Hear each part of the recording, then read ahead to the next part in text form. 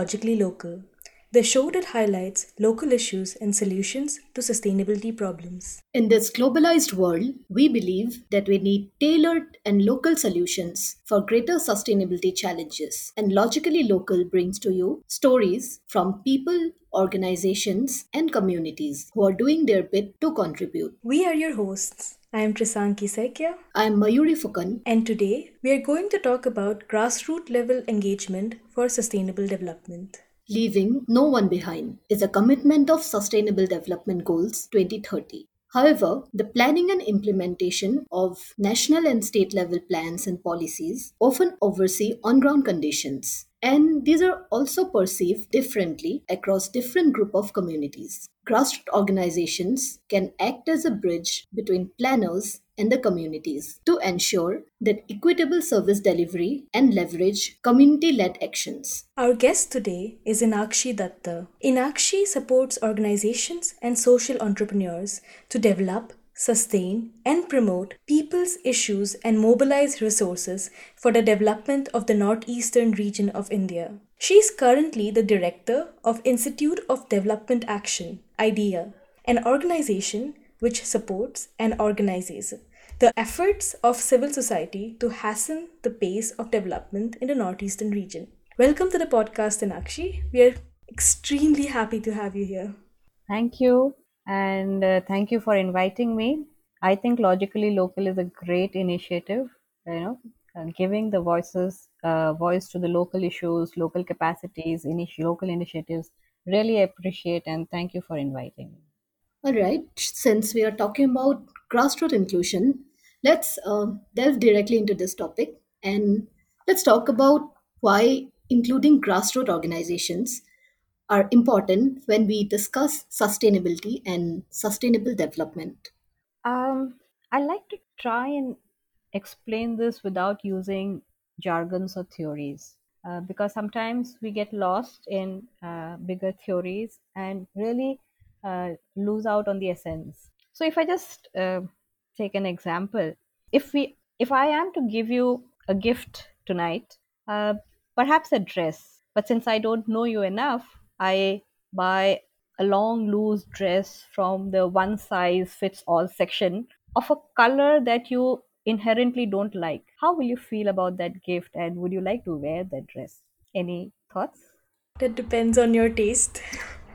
I said it's a long loose dress which inherently is not the Ill color. fitting, you mean? Probably not. Yeah, you're right. Yeah. It we won't be super pleased, and it won't be as useful to us because it won't be a well-fitting dress. Yeah, so most likely you won't be wearing it. So that's the same feeling when you get straight jacketed programs and one size fits all kind of policy or programs that are made maybe by the central government or the state government and handed over to the communities. So that feeling of was this for me is something which uh, lots of times our programs fail because of these elements of losing out on the community engagement, community dialogue, community participation in building the program and then implementing. Your implementation will be only better if you understand the program well and have tailored it according to the needs of the community. I'll give you another example from my work experience to elaborate this point a little more. Uh, I work with the Ministry of Rural Development, and one of the programs, it was way back early 2000, and one of the programs that was there was called the Central Rural Sanitation Program. It was in similar lines with today's Swachh Bharat mission, and there NGOs were given money to construct toilets, and we had to go and monitor whether the program is being implemented or not. And I went to this remote village somewhere between Assam Arunachal border, and uh, the first toilet that I opened, anyway, it's not a very good feeling doing that.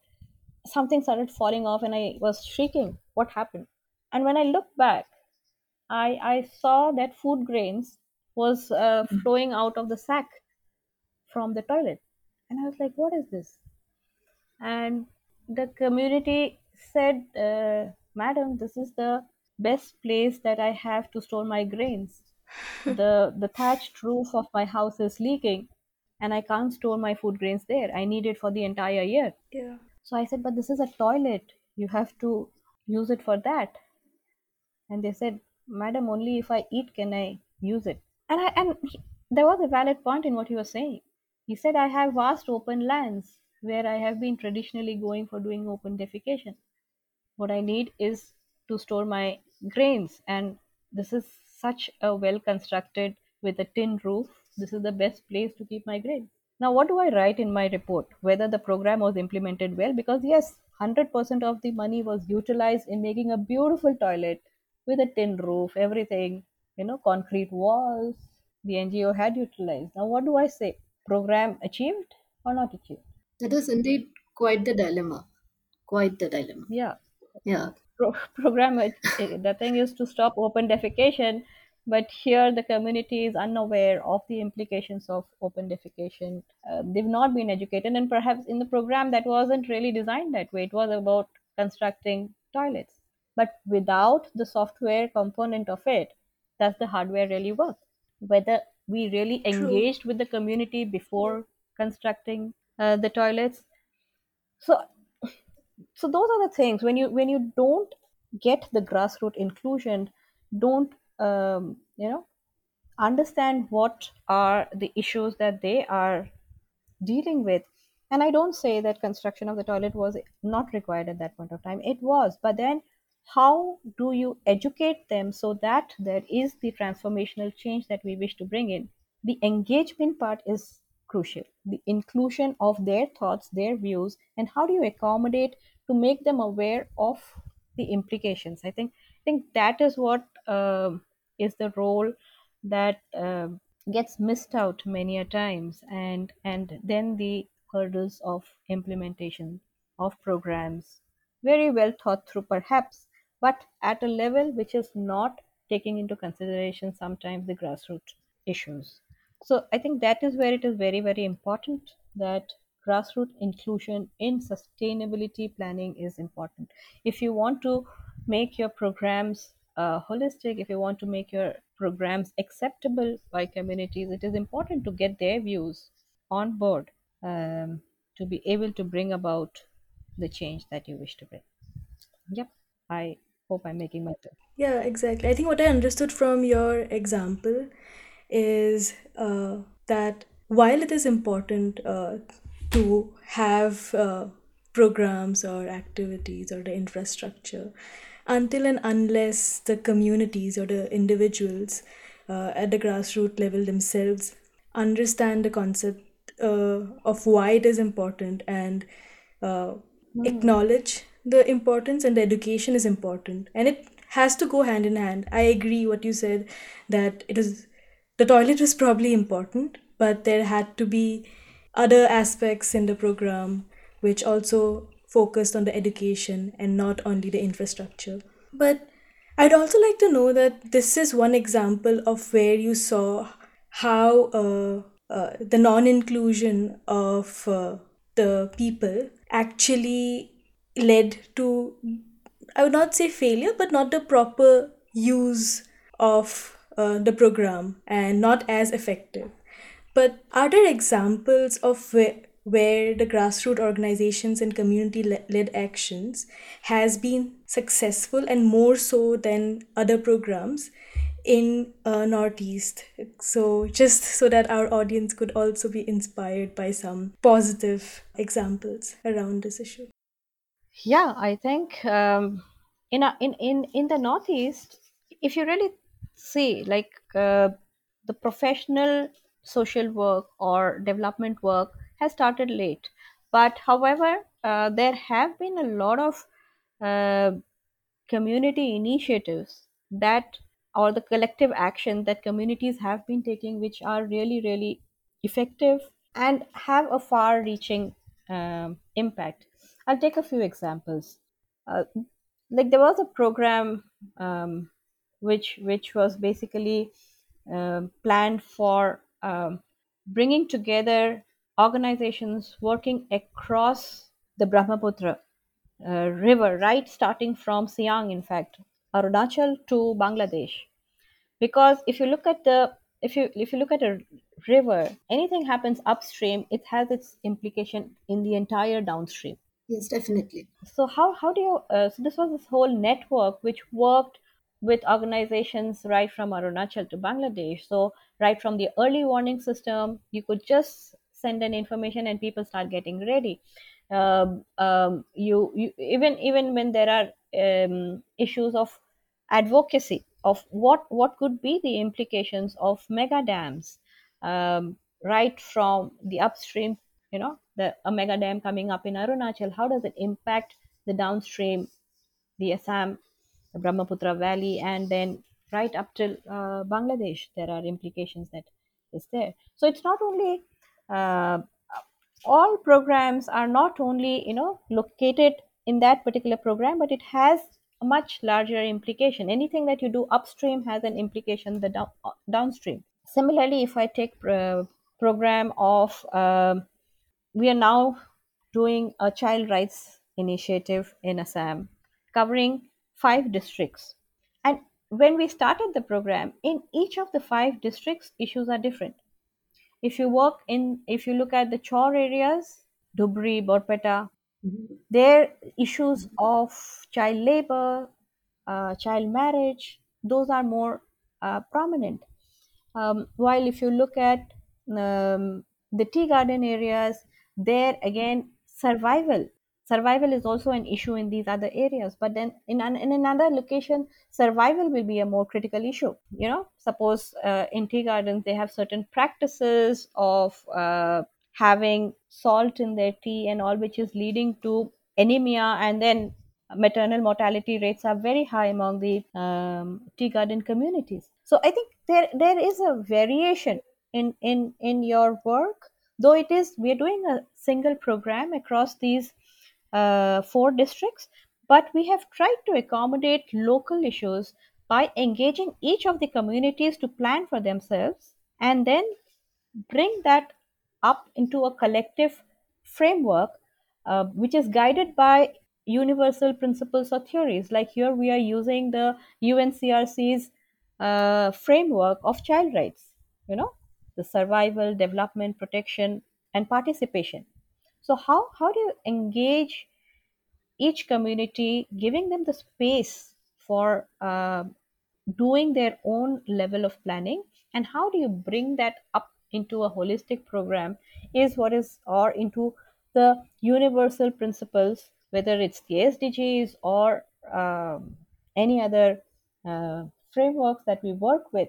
I think it's very, very important to see how we are allowing local communities to also have their space for participation, which becomes very important. Exactly, and I think you spoke about the diversity in different states, in different districts in Assam, in your example. And while this is true for the entire India, but particularly when we are talking about northeastern India, our states are so different. We have so many uh, ethnic communities and tribes, and even in a very short distance the communities can be completely different. So especially in the context of northeastern India, I think what you said, that the diversity should be acknowledged in the local context should be acknowledged, is very, very important. And another very important aspect which comes when we think about northeastern India is northeastern India has this it's untouched, it's very close to nature. A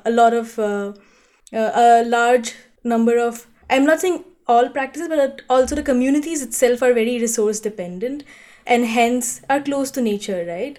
So Yeah. there are certain generational knowledge which already exist, and sometimes when these local contexts are ignored, we forget to take into consideration these generational or these local knowledge which already exist, or the sustainable practices which already exist in that region. And there are new practices which might not be relevant or effective in that particular context or region, right?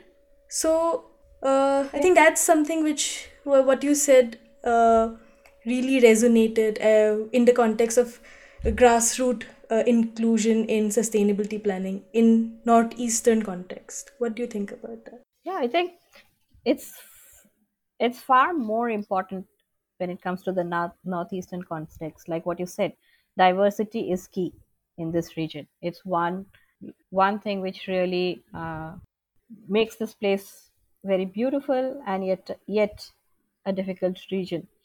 The diversity, the geopolitical situation, I think warrants grassroots engagement in Northeast. You all are aware, like we have 98% of international boundaries, Hmm. 2% which we are connected with the rest of the country.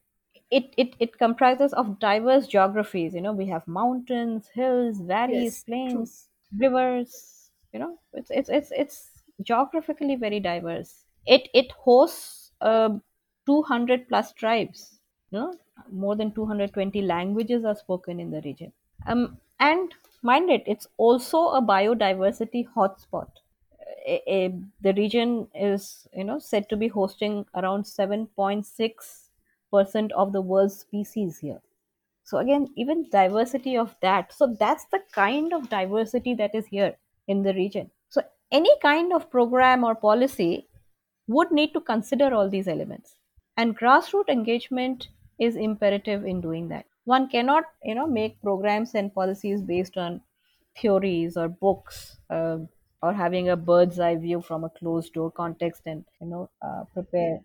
It would not really work effectively in the region. Only if the community's aspirations, the resources that they have, also the limitations, have to be understood, and only then a sound program can be developed. And it's not only about the communities and the tribes. Even I'm talking about the 7.6% of the world's species that we have to consider, the biodiversity that we have. True. True. And So I think that is what, yeah, Mayuri. yeah, please continue. I think that is what, like what you were saying, we also have a lot of things that exist in the Northeast. We, I, I always say this, I think the Northeast is a region which is, organic by default. By by default, we are practicing being organic, which is getting rather lost by the imposition of newer thoughts and things like that. you know just a few examples if I have to take. The time when we were doing workshops for reviving the dying art of mask making in Majuli. You must have seen, no, the Yes, Hmm. yes. masks that are made. It's so organic. It's made out of natural materials. The Tanka painting in Arunachal, again, organic color dyes are being made, and the monasteries had been doing that practice, but again, that is getting lost.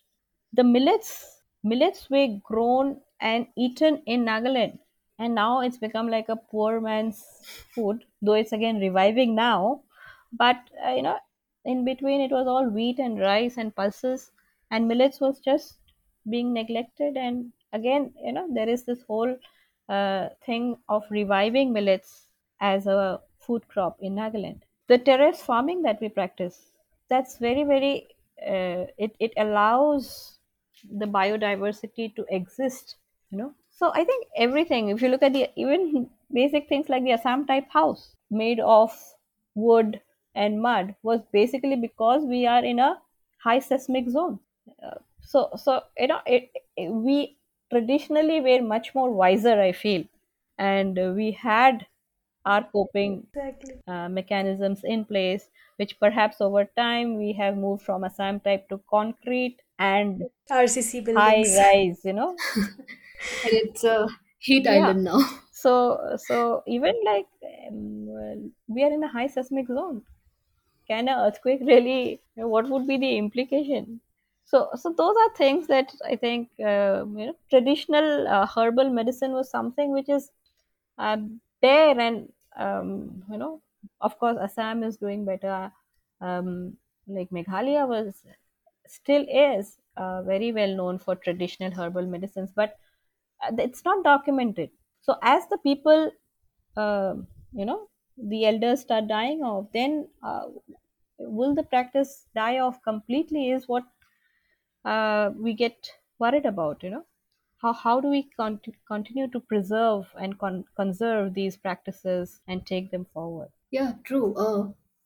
While designing these different programs and policies, what is often missed out on is that traditional practices, food habits, clothing habits are all related to the geography, the weather system, and perhaps even the entire Hmm. ecosystem. So maybe a bit more research into the localized contexts before suggestions and recommendations in developmental projects would be more helpful to include community aspirations and improve program implementation and ensuring their long term sustainability. Which also brings us to the topic that most of the programs are usually implemented or designed using a top down approach. So, using whatever literature is available or whatever amount of information is available, uh, projects gets designed and then it gets carried forwarded, which at times creates huge problems like we have already discussed.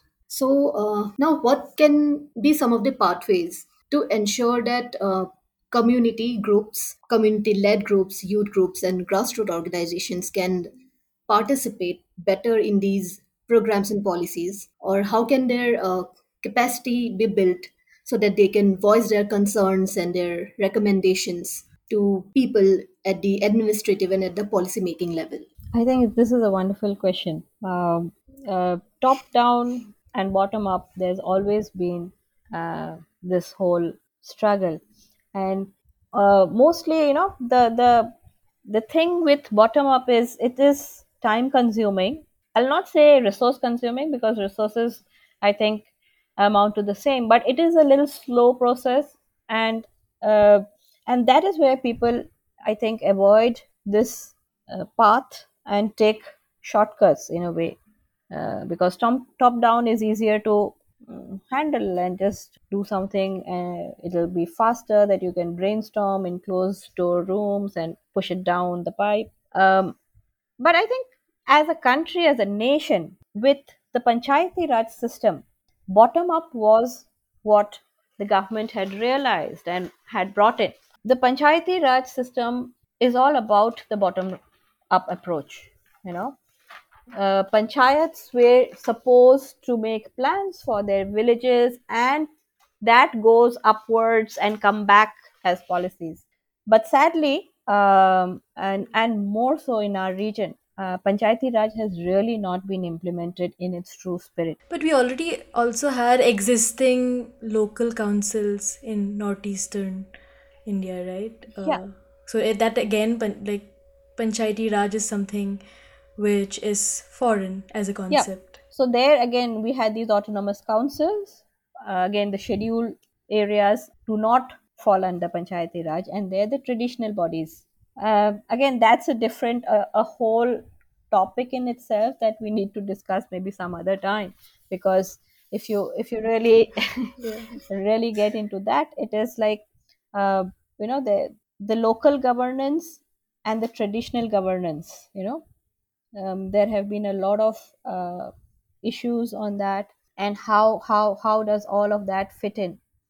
So those are issues that are there. But even in the Panchayati Raj system, for that matter, I think the true essence of planning, of the localized governance, has really not happened. It is about just implementation of a few schemes that the panchayat does, and nothing more than that. So I think uh, there is a lot that youth groups, women's group, and again, like I said earlier, in the Northeast, the essence of collective action has been there. If you look at Mirai Paibis of Manipur, they are a very active mothers group. If you look at Naga Mothers Association in Nagaland, very active group. In Mizoram, there is something very, very unique. The Young Mizo Association. Every Mizo born becomes a part of this group, and everything is taken care of, right from your birth, your marriage, to your death, which brings in an equilibrium in the entire community. because you don't, the association does most of the things. So you can't be lavish because you have a lot of money. Neither can, even a poor man can afford, because the community takes that responsibility. So it become things become far more systematic. So we have these traditional practices. It's just that perhaps, how do we build this engagement of the government programming and the community programming, and also building capacities of the community groups. I think that is a very, very critical element that needs to be worked on. Making people aware of the various laws. If you really look, the gram sabhas that are supposed to be held, people are not aware of when the gram sabhas are held, and they don't participate. They are not aware that they have a say in the planning process for their village. I think those kinds of things is what needs to be built. The capacities of the communities, the various collectives and groups that exist, and seeing how things can be networked and linked with government programs and initiatives. And the government also needs to, of course, be proactive. And as of now, things are moving. All policies and bills are put out for public opinion, though the periods are very short, or are just put on the website so people don't get to know. So I think organizations like us, we need to also work on such elements where we take down information to the communities and be that bridge where they are aware of their rights, entitlements, and take initiative.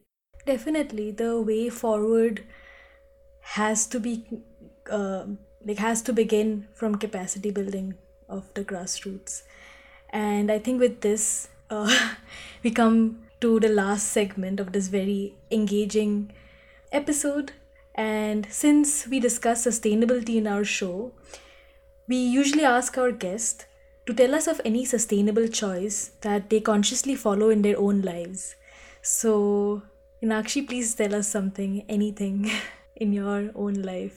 Yeah, I think this has become a very, very important element of each and everyone's life. And if we are not conscious now, we will really, really repent, especially for our future generations. And so, what I do in my personal life, the lifestyle changes that I have brought in, is I always carry my own bottle. I don't buy bottled water. Uh, I love traveling by public transport, and I try and take the public transport as far as possible. I carry my bag for my shopping. I don't carry back plastic from the shops. Um, so these are a few things that I've done at my individual level, but also as an institution. In our organization, we have created certain policies, like not only each and every staff, they cannot buy public like plastic bottles of water. Even in our meetings and all, we do not allow. Even at if staff are traveling, they are supposed to carry their own bottle. If you give a bill which has a plastic bottle, or even the flexes, we do either written on cloth, or we don't use flexes at all. In our workshops, meetings that we hold, we try and give ink pens and not ball pens. We don't use plastic folders. uh, there are a lot of these meetings and workshops that we keep holding as NGOs. We give thicker notebooks, and not those throwaway notepads which people normally don't keep, or yeah, Notepads. even if they keep it for a very short time. So if we have these longer term programs under which we do our training programs, so we give them, you know a fat notebook which costs us a little initially, but we tell them that every training, because we normally have a 2 or 3 year project that runs, we tell them for every training you'll have to bring back this notebook and write it there, because from the next trainings we are not going to give you notebooks. So trying to do our bit in our own way, both at individual level and also at an organizational level. I hope a lot of organizations listen to this and get inspired by this, the different initiatives that you have taken at an organizational level, because so much You're right. So much waste is generated by these Yes. trainings and So seminars sometimes we and have to really such. struggle to get the big distillery into our training, so that, and we have bought glasses, the plastic glasses which we can reuse, wash and reuse, so that we carry those for our training programs along with the distillery, the bigger ones, so that we don't have to buy those small bottles anymore. So yeah, I think small steps, but we do feel good. We don't have AC in our office. We don't. Uh, we plan not to have one. So small steps that we our team largely drives cycles. Of course, those are their personal choices. But yeah, I think these are small things. If as organizations we can also take up, it makes more meaning to our work that we do. Yeah, definitely. It's wonderful to see not just a motivated individual such as yourself, but also that these efforts are also being done at an organizational level. And it was very interesting discussing different aspects of grassroots engagement with you, Nakshi. Grassroots organizations mobilize civic engagement to stimulate government response. Indeed, it's very important to co create solutions with the community and build capacity of grassroots organizations to promote social accountability and inclusion in our efforts for sustainable development. Thank you for listening to us today. Tune in next time for another discussion on logically local efforts and solutions.